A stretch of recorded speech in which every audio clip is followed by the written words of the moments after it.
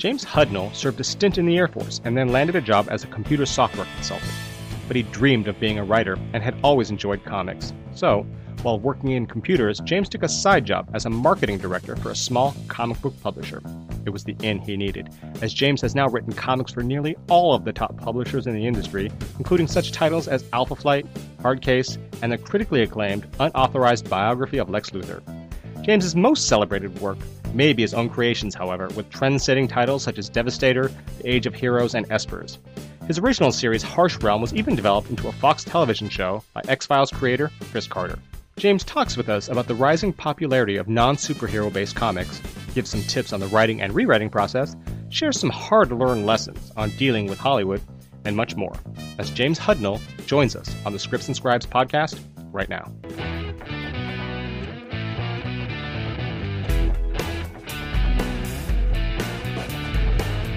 Welcome to the Scripts and Scribes podcast. I am Kevin Fukunaga. And I'm Krista Bean, and today we're welcoming to the show writer James Hudnall. Thanks for joining us today, James. Thank you for having me. Now, I personally met you, over 10 years ago, maybe, when I used to own a comic book store in Manhattan Beach. You were actually the very first, you probably don't know this, but you were the very first comic creator to come into the store to do a signing. You were there with Derek Robertson, if I remember correctly. And promoting, the Malibu Ultraverse stuff that you guys were doing at the time. And since then, obviously, you've gone on to write a lot of creator-owned stuff for Image, and, obviously in the past, you've written a lot of stuff for Marvel, DC. We appreciate you coming on to the show and actually sharing your sort of expertise and experience with us. First off, since the podcast is primarily for writers, for aspiring writers, I just kind of wanted to talk to you a little bit about how you got your start. Now, for those who are interested in a career in comic book writing, it's different than for artists. Artists can kind of show a portfolio, and the editor will, you can obviously see in 30 seconds if the person has any talent or not. Writing is a little bit different. It's hard to get people to read things. You actually took an interesting route. And I know a lot of young writers today are in the mindset of developing your own material, writing their own comics, but then having to try to get an artist to develop it and take it to Image or Dark Horse or something to get it published, or even self-publishing. You actually had an interesting route to being a comic writer that I thought we could talk a little bit about. You actually took a job working for Eclipse Comics as in the marketing department. You were their marketing director. Can you tell me how you were able to make that transition to writer? Well, it was sort of a series of coincidences that were, when life presents you with opportunities, you should jump on them, right, or let life pass you by. So sure. I moved up to Santa Rosa, California. This was in the mid '80s. And it's where I was born, and I wanted to live up there for a while. So it's in Sonoma County, and it just happens that the local comic book people were Cat Ironwood and Dean Mullaney, who were doing Eclipse Comics, and it was just two people running this company, right, out of their house, and it was a small press, but it was like one of the early independent companies. In fact, they were one of the first. And I got to know them, and I wanted to get into comics, and I wanted to write comics. But just as then as now, it's not so easy as saying I want to write comics. Right. Because everyone says that, and everyone wants to do that. But, it takes more than just saying or wanting to. And to be honest, I wanted to know more about the business. I wanted to see how it worked so that I could have a better idea how to get my my work across and promote it and that sort of thing. So at the time I was working writing software for a local company, and I decided, since I had the ability to do this, I asked that I get one day a week that I can do something else. So every Monday I worked for Eclipse. I offered to work for them for free, as their marketing person to help them promote their books. So, and they took me up on that because they got a free employee. And Sure. so I jumped into business, and I learned everything about publishing because, to be honest, a few years before that, I had wanted to self-publish my own comics. And this is way before, there was only like a few people doing that. It was a very rare thing for somebody to want to self-publish. There was, ElfQuest and Right. Ms. Tree, and before that there was this thing, The First Kingdom by Jack Katz, which came out like in the 70s. Right. There wasn't a whole lot of self-publishers, and I wanted to do my own thing. I didn't want to be dictated to by editors and that sort of thing. I wanted to, present I wasn't just about creating my own stuff. I wanted to have a say in how things were done, and but I needed to learn the business first. So I went to work for Eclipse for that reason. So I also knew that once I was in, it would be easier for me to get something going. Sure. And so I took a while before I tried to present them with something, and the first thing I presented them with was Espers. And in order to make it more saleable, I had access to the Rolodex at the office, and they had the names and addresses of all the people in comics at the time. Right. So I just started calling up people. I found out who was, from the grapevine of the conversations of the office, I knew who was working and who wasn't, who was looking for work. So I was, I called up some artists that I knew were between projects because they had been talking to Eclipse and they were looking for work. So I knew they were available, and that's how I got my artists. So being in the right place at the right time is important. Also having access to information that you wouldn't have had otherwise. Because if I hadn't been there, if I hadn't had access to Rolodex, I wouldn't have known how to contact those artists. Right. I would have had a much harder time basically packaging my book. Right. I mean, it sounds like it's a lot of ingenuity, is what it is. Taking the initiative and going in there and finding a different route in. 'Cause you don't hear stories like that a whole lot. That's because I've been studying this for a while. I've always wanted to be a writer and do entertainment, but I know that everyone hits their head against the wall and they get in line, and I don't like getting in line. I don't like standing in line. I'd rather climb over the wall than get in line and hope to get in there eventually. If it was Willy Wonka's factory was real, I wouldn't wait for a golden ticket. Right. You would work as their marketing director and then get your way in that way. Dress up like an Oompa Loompa or something. Right. Yeah. Even though I wouldn't pass as one because I'm 6'4", but you'd have to crawl around on the ground and pretend you're an Oompa Loompa. Yeah. That's funny. Now, on your website, thehud.com, there's a section that's devoted to writing rules and advice. And one thing you mentioned that was interesting that you said good fiction writing is 40% writing and 60% rewriting. Can you talk a little bit about what your own personal rewriting process is like? Yes. What I do is, when it comes to comics, what I do is I break down my story for myself in like one sentence lines per panel. So I'll do like a page. I'll go like page 1, and like in about 5 or 6 sentences, I'll describe what happens on that page. And I break down my story into X number of pages, whatever it is, like 22 pages. I'll break out the story with like a paragraph per page describing what are the key things that happen. Mm-hmm. Then I break down those paragraphs into separate sentences, and I put them into panels.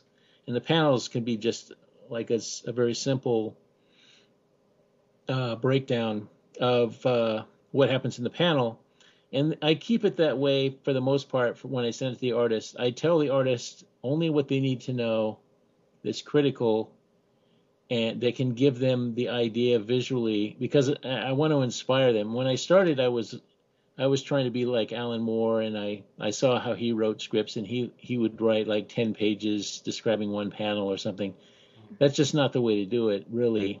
You want it, the best way to get a story across to an artist is you want them to be inspired, and you want them to get the key idea. You don't want them to lose important information Mm-hmm. because you're telling a story visually, and a comic book is a crystallization of the events in a story. There are moments of time captured panel by panel is a moment. It's a snapshot. So you have to. Each panel has to be an ideal snapshot of what's happening at that particular second or moment in the story. Mm-hmm. So you got to keep it simple and pure and easy for them to understand and remember. So that's what I do, and then I add in my dialogue and captions if there are any.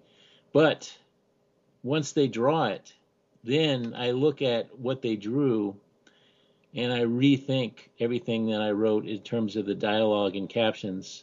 Mm-hmm. Might toss the captions or I might add some, and I might rewrite the dialogue to better suit what the artist drew because they might have added some of their own elements that might, details that might actually be useful. Right. And so I might have somebody comment on something that reflects what's something in the scene, or so that's one way I rewrite. And then, so a lot of times I letter the book myself. So when I'm in the course of the lettering, I may rethink some things as I'm lettering it. Mm-hmm. And then at that point, it's sort of set in stone. Well, not always, but then it's pretty much there on paper. So And I that's would. the Oh, go ahead. Oh, that's how the process works for me. And I would imagine there's sort of a fine line you have to walk between getting enough information across to the artist so they're illustrating what your story, but at the same time allowing them the freedom to do what they do rather than dictating every detail of what should be in there, allowing them to have their own freedom to create. Is that correct?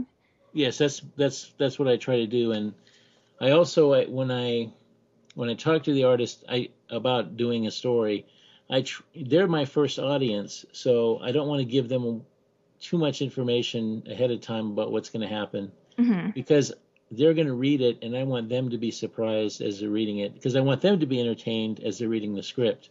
Mm-hmm. They're going to know generally what the story is going to be about ahead of time, but they don't know exactly what's going to happen. So I don't want to tell them ahead of time. I want it to be a surprise when they read the script.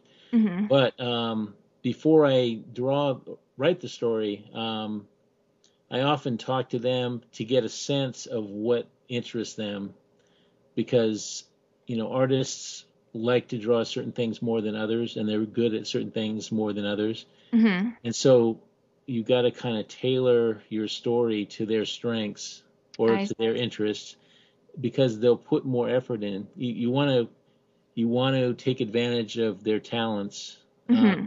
So it's always good to throw them some bones, throw them some things that they want to draw, because then they'll be more into it and it will show in the story. And if the art is better, then it helps the story. Right. Yeah, that makes a lot of sense. Just, catering to kind of what they're good at and what they're going to be the most enthusiastic to get into. Yeah. Yeah.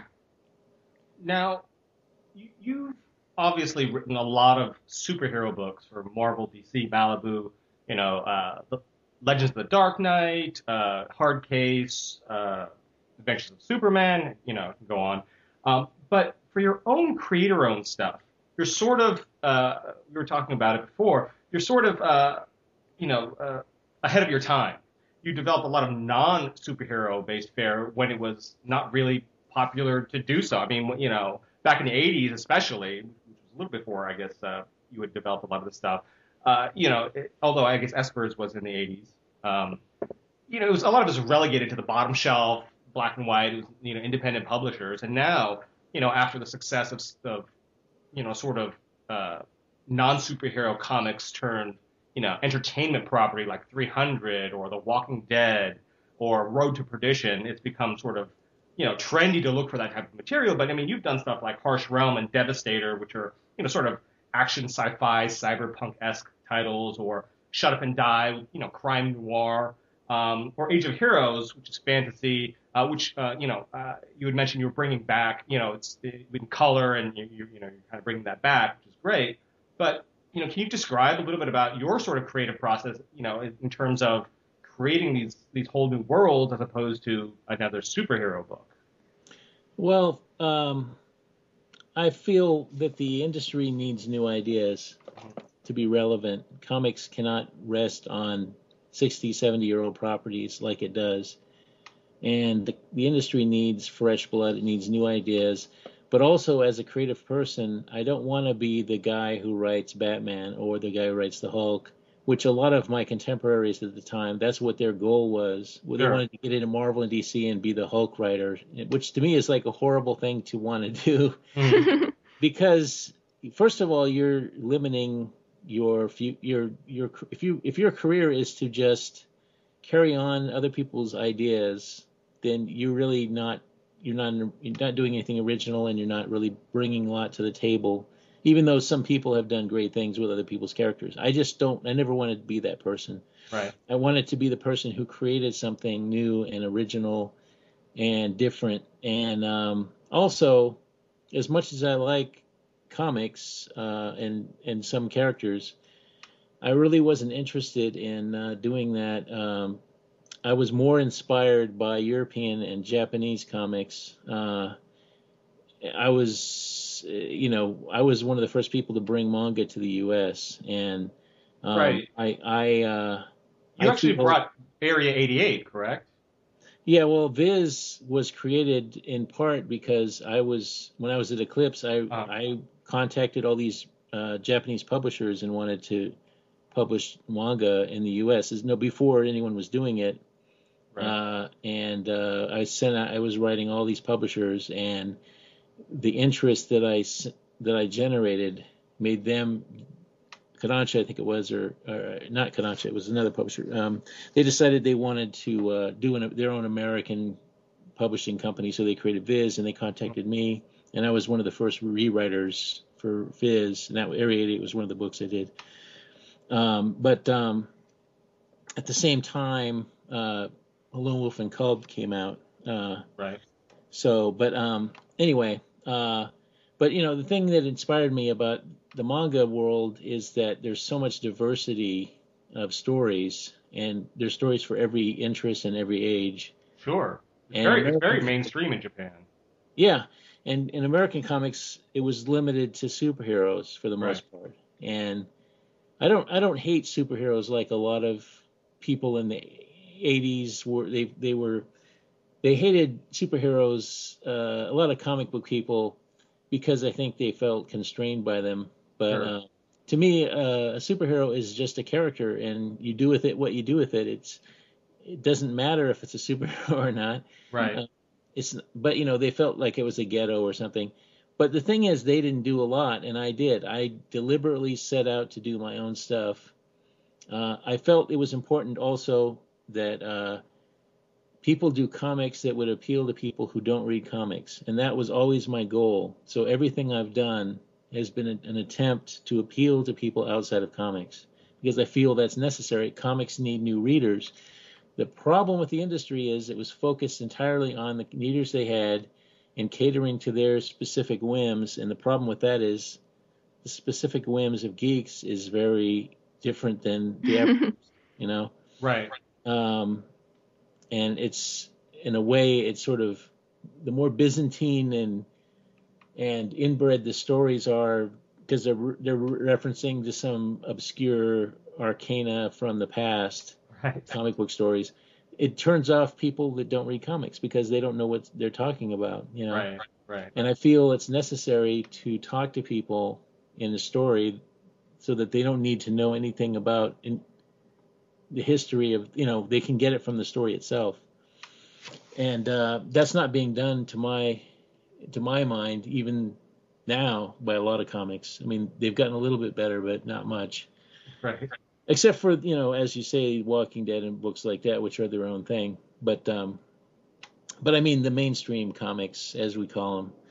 So that was my goal, is to get to people outside of comics, to do something fresh and original for comics, but also creatively. And no matter what medium you're in, a lot of stuff is just rehashes of other people's ideas. And I mean, you could look at well, the movies today are all based on other things or the remakes of something. But I just feel like you got to have fresh ideas, and I'm not saying that my ideas are totally original. They're influenced by things like anything, but Sure. I try to take a different approach, and I try to. So my stuff, when it does come out, it tends to be way ahead of the curve. Mhm. It tends to be imitated like 10 years later or 20 years later, Right. So, and that's what they do with my stuff is I was the first person to do crime fiction in comics, not detective fiction, crime fiction. Mhm. Mhm. I was the first person to do a lot of things in comics that other people started doing, following the trend. So anyway, but that's been my goal.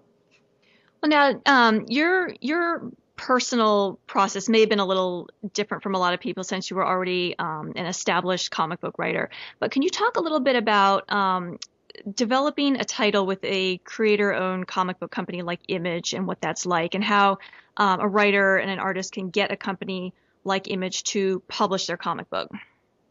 Well, Image is about the only game in town these days in terms of creator-owned. But how you do it is you've got to show them that you can do a comic that's of interest. If you haven't done anything before, then what you need to do is do a comic on your own with somebody. You don't have to publish it necessarily, but you have to do at least an 8-page story that shows that you have the initiative to get something done, that get something drawn, that tells the story, tells it well, and you've got to do that on spec, just like a lot of people in Hollywood have to write screenplays on spec to get noticed. Right. You've got to do the same thing in comics, and that's harder if you have to get an artist because you've got to get somebody that's willing to spend the time to draw the story, and that could be time consuming.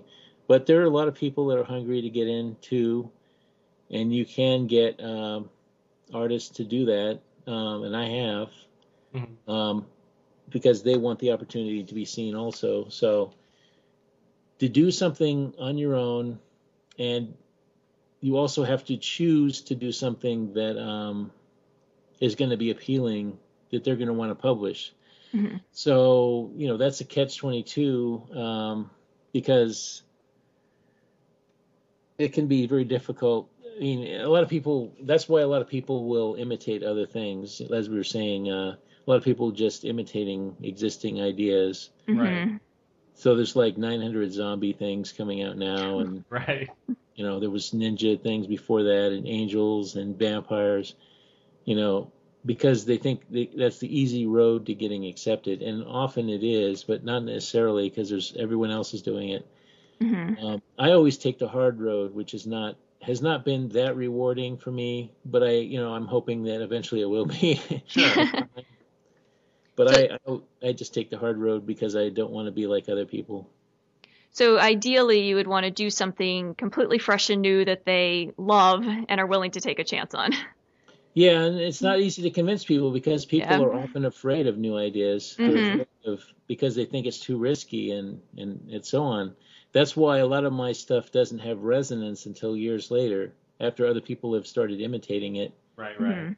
When I came out with it, it was like it was different, so different that, and unfortunately I had the naive thought that, if you're original and different and fresh, that people are going to go, wow, that's so great, but it doesn't work that way. A lot of times people don't respond well to the fresh ideas or different ideas. It takes time for people to digest them or accept them. So, Mm-hmm. And I think even if they do find an original idea and think it's great, I think the problem is a lot of executives and people of that ilk have a trouble sometimes trusting their own instinct and saying, I like this, but does everybody else? And until that happens, they don't trust their own instinct to kind of champion it. Yeah, they don't want to admit they like it until they know everyone else likes it too. Right.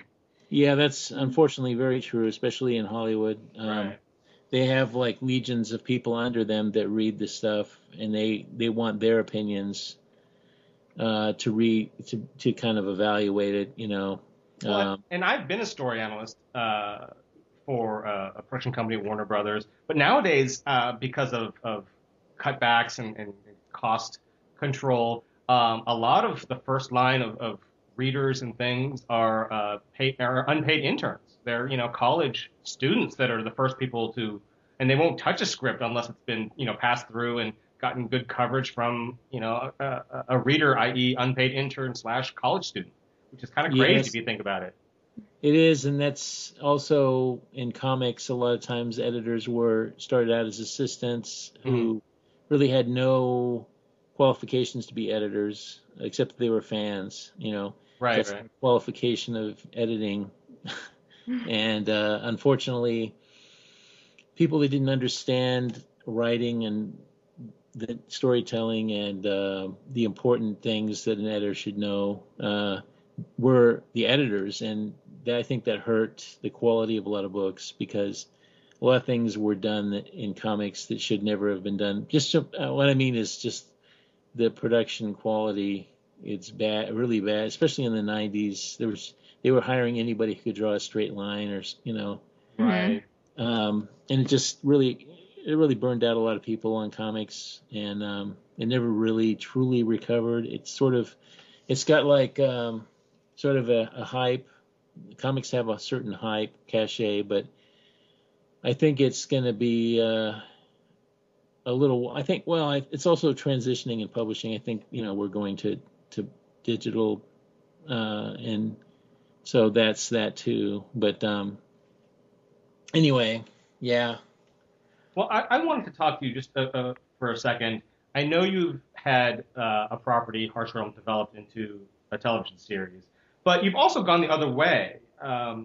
You actually wrote a spec script for Devastator, which you actually went the reverse route and turned that into a comic book series. Can you tell me, what that process was like and how that came about? Yeah, I was living in Hollywood for a while and wanted to get in to be a screenwriter like a lot of people. So you need to write a spec screenplay, and I had several that I did that were adaptations of some of my comics, because I thought it would be killing two birds with one stone if I could just adapt one of my comics to a movie, and that way I could sell a property and get in as a screenwriter. But with Devastator, I had this original idea, and I did it as a spec first, and I worked with my manager to get it, acceptable. And I sort of wrote it with the intention of it being a low-budget film, just because I thought it'd be easier to get made that way, a low-budget science fiction film, because it was at that period of time where science fiction was sort of fading a little. It was between the time where CGI really took off and the time when science fiction was sort of not. It had gone through its Star Wars, Blade Runner phase, and it was sort of not hot. It was sort of in that period, and it was a science fiction story, so I tried to make it more like down to earth, and so it was a cyberpunk kind of martial arts thing. And anyway, didn't sell it, but I did think it was a good story for a comic, because it had a semi-superhero-esque element to it. So I decided to do it as a comic with Image. Right. And so is that something that I know you're bringing back Age of Heroes? Is that something that you would revisit in the future?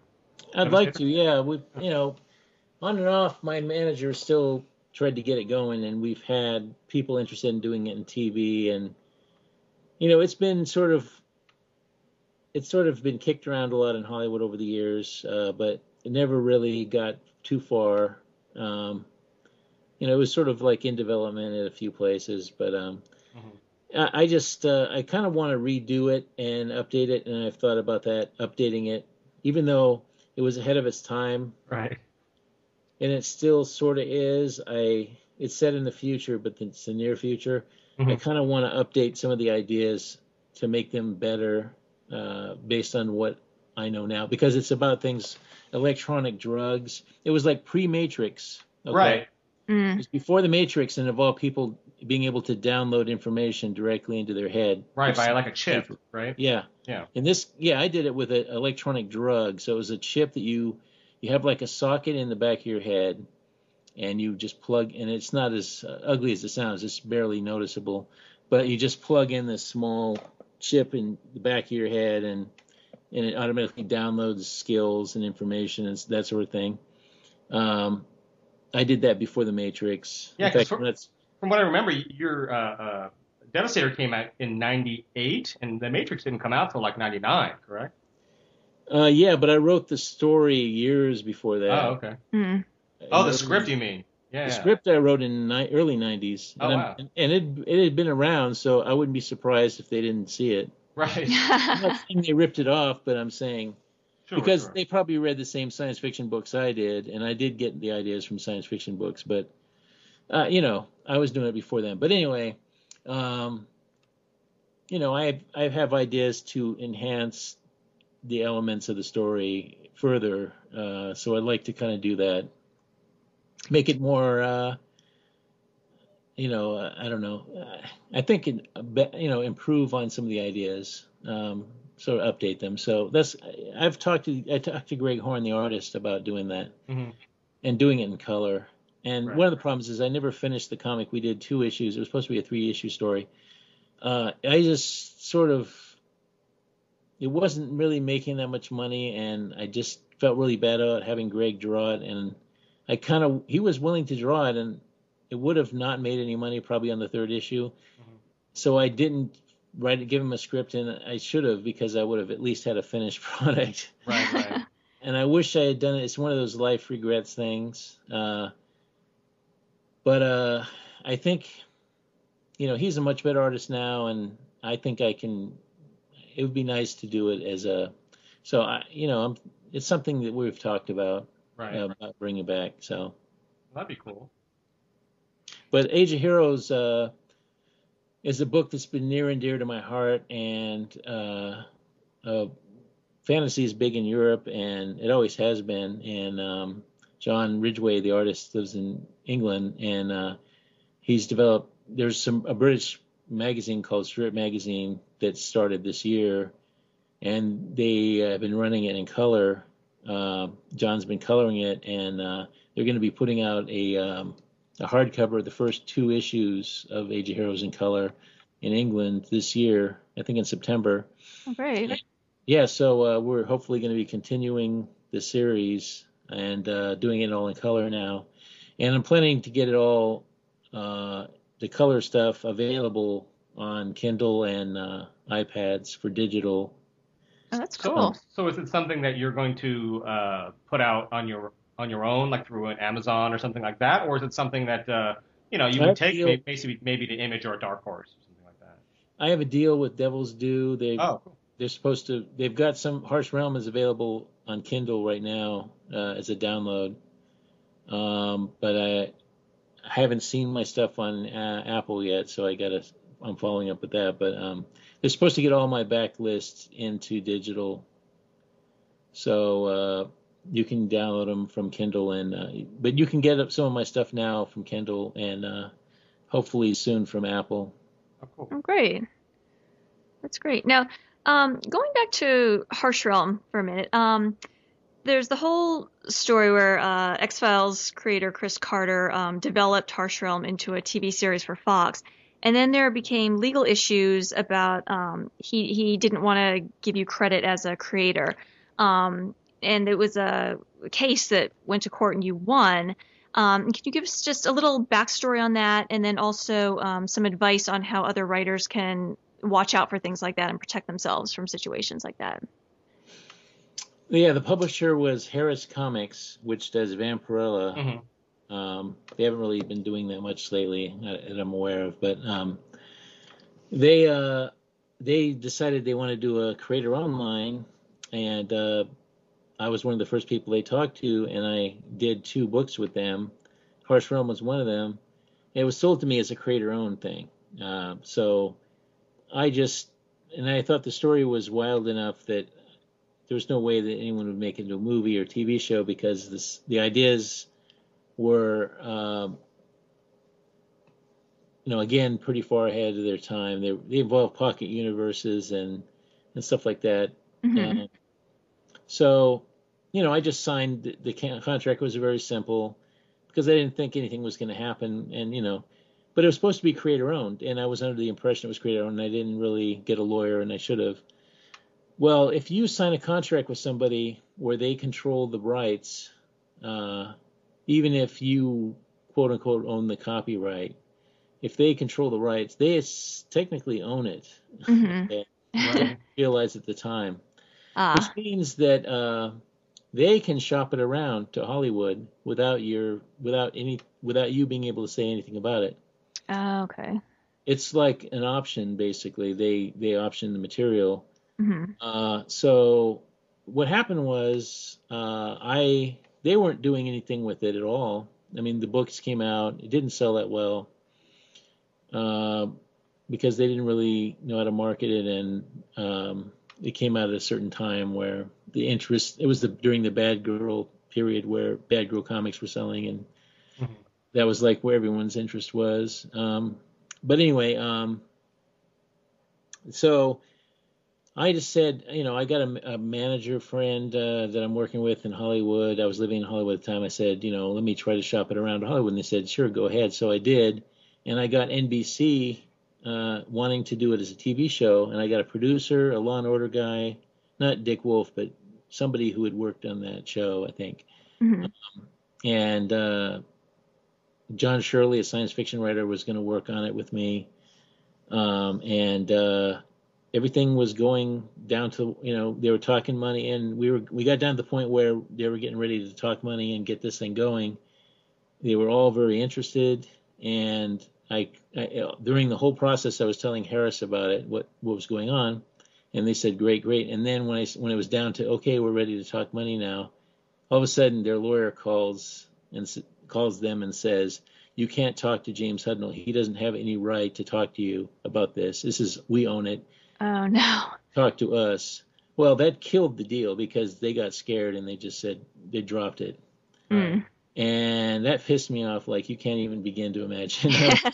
I was really upset because they could have just told me up front, this is how it works. You don't own the rights. And it probably would have kept me from pursuing it like I did, but Mm-hmm. they just led me on. Anyway, so anyways, I kind of said, but my I had an agent that had been negotiating with NBC. He was at CAA, and he said, I can still save this, maybe not with NBC, but I can probably get a producer attached who's a big name. So I said, okay, fine. But I was just, pretty upset. So he came back to me and said, okay, I've got 2 producers that are interested in this. Tell me which one you would like me to go with. And I said, okay. So they said James Cameron and Chris Carter. So I said Chris Carter because Chris Carter was hot producer doing X-Files and stuff. He was, and I like the X-Files. Whereas Cameron, very successful, and I liked his movies, but at the time he was not making anything. He didn't have anything coming out. He was notoriously took years to get anything going. Right. Yeah. And I said, it'll probably happen if I get Carter and not Cameron. So I said, go with Carter. So, this was behind Harris's back, basically. Mm-hmm. Because my agent was working with Harris because he had to, but, he was still keeping me in the loop. So anyway, they started talking to Carter. Carter got it made, got the deal with Fox. But at no point would Carter talk to me, or Harris just, blew me off, and they said, we'll let you know what happens when it happens. And they didn't. I heard about everything through my agent. Oh gosh. They did nothing to tell me anything. They didn't know that my agent was telling me all this, everything was going on. Anyway, so I thought, well, they optioned their thing. They took our story, the title, but they decided they were going to change this thing to make it contemporary instead of in the future. They changed it from a artificial universe to a virtual reality. Right, right. Now, this is before The Matrix came out, Mm-hmm. but the show came out like a month after the movie The Matrix came out. Oh, So everyone thought it was a rip-off of The Matrix. yeah, bad Right. timing. Well, it wasn't a rip-off at all, and I think that Carter did a bad job with the virtual reality stuff. Mhm. They should have consulted me at all. They never even consulted me. They never talked to me. They wouldn't talk to me. I was even in a meeting with somebody on the Fox lot. Another producer wanted to talk to me about something, and so I was on the Fox lot, and the guy's office was right next to Chris Carter's. Mhm. And he said, "Hey, you should go see Chris Carter." And I go, "Well, he doesn't seem to want to talk to me." "Oh no," and he said, "My secretary just called them and said, come on over. So you can go over and talk to them." So I said, "Okay." So I walked over there, and they were acting like, "Who are you? What do you want?" Oh no. And I told them who I was, and they were like, "Well, he's not here right now. He's not he's in Vancouver, so he can't talk to you." And I said, "Okay, well, so and so just called and said to come over there, and you guys said okay. Well, I don't know who you talked to, but that didn't happen." So, so I said, okay. So I just left them some of my books, and I said, just tell them I happen to be in the area, and just said hi, and that was it. But yeah, I never heard once from Chris Carter. So then I found out the show came on, first episode. I saw it because my agent sent me a copy of the pilot Mm-hmm. before it aired, and nowhere in there was the credits for us, the creators of the book. Wow. That's terrible. It's totally absurd. They Yeah. could have given us that at least, Yeah, just So they based on said, the comic book by. yeah. So I said to them, look, you option the material, you use the title, the story is the same. The characters may have been changed because you changed their names, Right. but they're technically the same because they're doing the same function. The hero of the story was a detective in my story, and they changed it to a military guy. But he's a military guy investigating something, so it ends up being the same difference, Right. Yeah. And the villain was a teenager, and they turned him into an old general guy. But basically, he's a person that goes rogue, goes into this virtual world and gets power crazy, and that's the same exact thing that happens in my story. So anyway, basically, to boil it down, we ended up suing them because they refused to give us credit, and that's all we asked for. We didn't ask for money; we just wanted a credit. Sure. Mhm. Yeah. And so it ended up going to court, but Fox canceled the show 3 episodes in because they were having problems with Carter, and they decided to they aired the show against the baseball playoffs. That's how they premiered it. Oh, So no. they killed it. They put it on Friday night at 9 o'clock, which is a death zone Right. Mhm. show, and so it didn't last. But they basically settled with us. So I won in that they settled with us, and they gave us pretty much everything we wanted. They gave us credits in all future versions, so you can get the DVD of Harsh Realm, and we have credits on the front of the show. Oh, okay. It's a title card on the front, which is great because before at the last second in the 3rd episode, in the ending crawl where things are going by really super Right, fast, and the type is like 1 point, they put us like at the end of that, but it says inspired by the comic Harsh Realm, not based on or anything, Right. because he didn't want to give any, that it was based on or any. He even though the show was canceled, he still wouldn't give us that based on, which is pretty weak if you ask me. Right. No. Yeah. But he has this huge ego. I'm saying Carter, where he's the creator of the show. Well, he created the show, the TV show, but he did not create the ideas or The material, base- yeah. yeah. And anyway, he tried to pass off that the comic was just a ripoff of Heart of Darkness, which is by Joseph Conrad, which is not true at all. Hmm. Heart of Darkness, which was made into Apocalypse Now. Right. Yeah.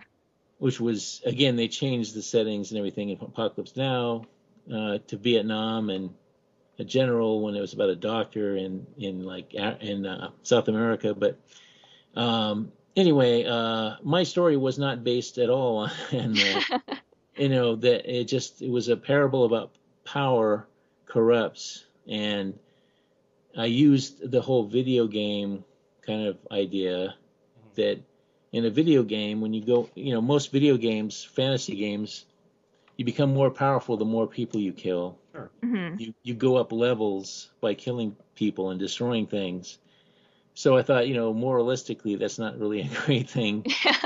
It teaches people that you get better the more you kill, and so I was just saying, if this was a reality, if you went into a world where, in this world, it was based on fantasy type, role playing type fantasy. If you went into a world where that was real, and you were like killing people, it would mentally disturb you. You would become a person who didn't think twice about murdering people and stuff. Mm-hmm. So that was sort of the subtext of my story. It was about how power corrupts people. And so really it had nothing to do with the Heart of Darkness at all. But, that was Chris Carter's defense in his attempts to argue my case. Right. Anyway, so the moral of the story is, when you make a deal with anyone for any kind of creative property, if somebody options your material, or if you make a deal with a publisher on your stuff, you have to insist that you will be credited in any production or merchandise or anything that gets made from your property. Because if that's not in the contract, they don't have to give you credit. Right. That wasn't in my contract. That's what I found out.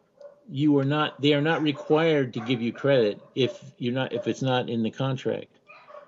And can you specify what type of credit, like inspired by, based on? Oh yeah, you all can. different. Yeah. We didn't have anything. Mm-hmm. Otherwise, we would have had it.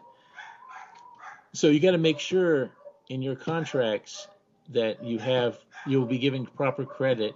Mm-hmm. If anything gets made, it has to be in there. Otherwise, they don't have to do it. And most people. Here's the thing. In most cases, most people would give you credit. Most people Sure, are no, decent absolutely. enough. Even the worst Hollywood asshole will still do it. Even if just to avoid a lawsuit, right? Yeah. Yeah. Because a lot of people like to say, "Oh, we got this is based on this thing." People like to say they got it from a book or something.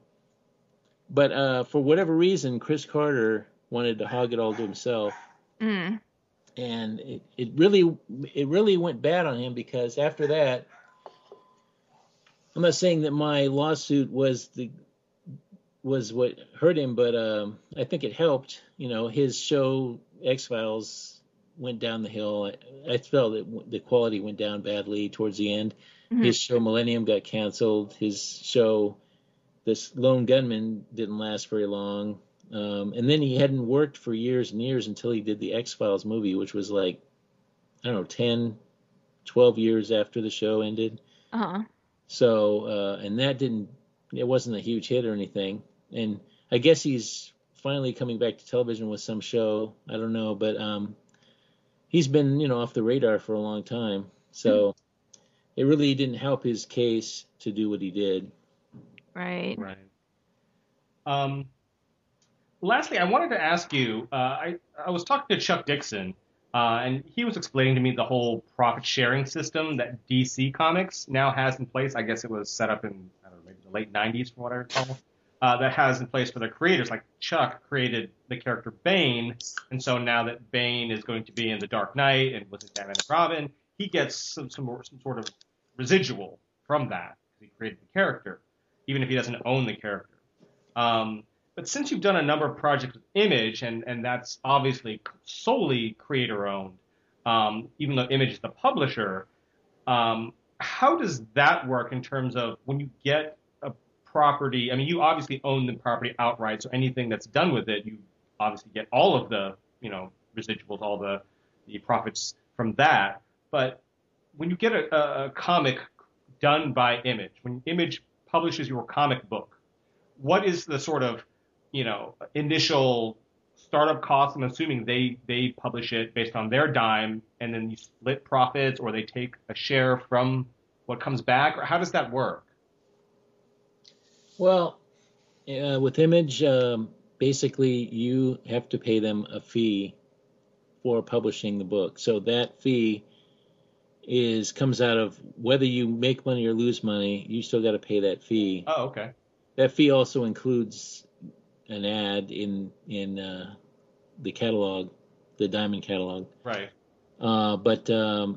So, and then any kind of trades or other books that you publish with Image, there's basically the Image fee that gets applied. But other than that, you don't have to share anything with them. Mm-hmm. But the thing to consider is that if your books are being distributed through Diamond takes a hefty cut of their distribution fee. So you have to factor that in. So it's hard to make a profit nowadays doing small press, creator-owned books. And really most people do them so that they can hopefully get a deal. Right. Get it developed. And that's kind of why a lot of the books are kind of aimed at that, which is why I was doing a lot of my stuff. It was hoping to get a deal, but that's not the main reason I did them. I did them also because I wanted to do them, but I think that the thing I love about digital comics is I really think it's leveling the playing field because it's eliminating the middleman. Right. Mm-hmm. And if you do have a middleman, it's not going to be as bad as in print because the cost of print is so extreme that it's hard, because really it's hurt comics the price of comics. The fact that it's like $4 or $5 for a comic book. Right. It cuts into people's ability to sample or try new things. So right. If you can make them for $1 or $2 or less, that's going to get a lot more people reading, and I think that's going to be the way it's going to go with comics. Is they'll be digital and they'll be like 99 cents or less. Right. Yeah. Which is going to make more people is going to get more people exposed to them, and that'll help revitalize the industry, I think. But we're still in that kind of gray zone where the business model hasn't fully worked out. But it's going to get there, I think. Yeah. Now, lastly, we like to do a little segment called Rapid Fire, which is just an either-or type question. Just a half a dozen questions, but to kind of, let the listeners know a little bit more about you. So here we go. Mac or PC? Both. I have a PC and an iPad. Okay. Music or podcasts? I don't know what you mean. What do I listen to? Right, when you're writing, perhaps. Oh, music. Better dark future film, Blade Runner or The Matrix? Blade Runner. Fantasy or sci-fi? That's hard. It just depends, but I probably sci-fi. I am very particular about my fantasy. I like fantasy, but I'm very particular. Better villain, Lex Luthor or the Joker? I'm more of a Lex Luthor guy because the Joker really wasn't an interesting character until the last 10, 20 years. Before that, he was just silly. Right. But he's become an interesting character. But I still think Luthor is a better character overall. Yeah, and you had, obviously written the unauthorized biography of Lex Luthor, which is terrific. It's like The Killing Joke, but for Lex Luthor. I mean, it's yeah. With the Joker, there's been some really good Joker stories written. like Brian Azzarello's and Alan Moore's Killing Joke, but I still think the best Joker thing is yet to come. I still think they haven't totally nailed the Joker in the comics. I haven't seen one yet that pulls it off for me, but I think it's a character who has a lot of potential, but he is an evolving. A lot of comic book characters are evolving over time as people bring new insights into them. They become they're organic because they have different people writing them. But I think, I grew up on the scientist Lex Luthor, the sort of guy who can invent a ray gun out of a light bulb and a pack of chewing gum or something. And, but I happen to like that Lex Luthor. The businessman Lex Luthor is what I wrote my unauthorized biography was when he was the businessman Lex Luthor. Right. And I still think there's potential there, but I kind of like the idea of somebody who is an intellectual Superman, basically. Mm-hmm. He is intellectually as powerful as Superman is physically. Right. And it's his own vanity that makes him lose. Right. Because he's too smart for his own good, basically. Right. And it's a good commentary on the human nature, whereas the Joker is just represents chaos. Right. And he represents disorder and insanity. And there's not a lot to be learned from that, because a story is about learning. A story is really, a good story is about making a point about life that people can relate to. That's the stories that people remember, or stories that have some kind of impact or statement to make about causality or why things are the way they are, or they give us an idea of the nature of things. They have a lesson in them of some kind without preaching. I just mean they inspire. They give us an insight, an epiphany about something that we take for granted. That's a good story does that. Mm-hmm. And the characters that can be a lesson when they're done right, because Luthor has been done very badly by so many people, but when he's done properly, he actually provides an insight, which makes him a more elevated character than a lot of characters, which are just there to be punching bags for the hero, Right. And he's not really that. In fact, he's rarely involved in physical fights, which separates him from most supervillains. I mean, if you look at another great example of that is Doctor Who. I really like Doctor Who because he's a guy who doesn't fight people and he doesn't kill people generally. Right. And yet, that makes him a very original character because he uses his head. He doesn't. A lot of it is nonsense how he gets out of situations, but the fact that he uses his head and he talks to people, he talks his way out of situations, that makes him a much more interesting original character, and I think that's why he's been so successful. Right, over such a long period of time. Yeah, because he's just not like anybody else. There's really no character like him that I can think of. Mm-hmm. And in some ways, go ahead. Well, I just think those kind of characters are when you're creating characters, you got to think about how they can stand out from the pack, because there's so many characters out there in the world. Why does James Bond, Sherlock Holmes, Tarzan, why do those characters stand out so much that they can last so long and still be popular throughout time? What is it that makes them stand out, like Batman and Superman?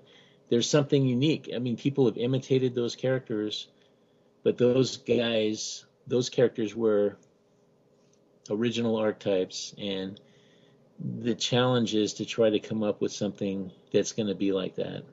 And It's not easy, but it's important that when you create a character, they're not just another James Bond, Jason Bourne, or whatever. Mm-hmm. They're an original. There's something unique about them. Yeah. No, definitely. And last question in honor of Espers. Psychics, real or fake? Again, that's a tricky. You have to understand I'm very agnostic about most things, because I think it's we don't know a lot of things. We only assume we know things. And most of our science is theory. It's not fact. It's based on theory. So, some of the theories are provable and they can be shown to work. But so in the case of the word, it's hard to say. I think most psychics are fake, but I think that there's a possibility that on some quantum level, your thoughts might have influenced physics somehow. Mm-hmm. Although I've read scientific articles that suggest that there is something to it, but as it's portrayed in fiction, I would say that's false. But it's hard to say, Well, and when there's so many fakes out there, if there's anything that is legitimate, it sort of gets overshadowed by, you start to just assume it's all fake because there's all the charlatans, advertising on TV, and it's hard to believe anything's actually real when you look at them. Most of them are fake because it's what they do is very, very old science of listening.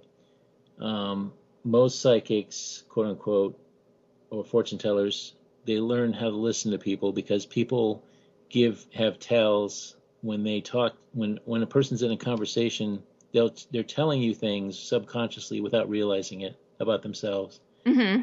They're letting out their aspirations and fears and desires in the course of the conversation. It's sort of like, because most of us do not talk on the nose, as they say in the writing term.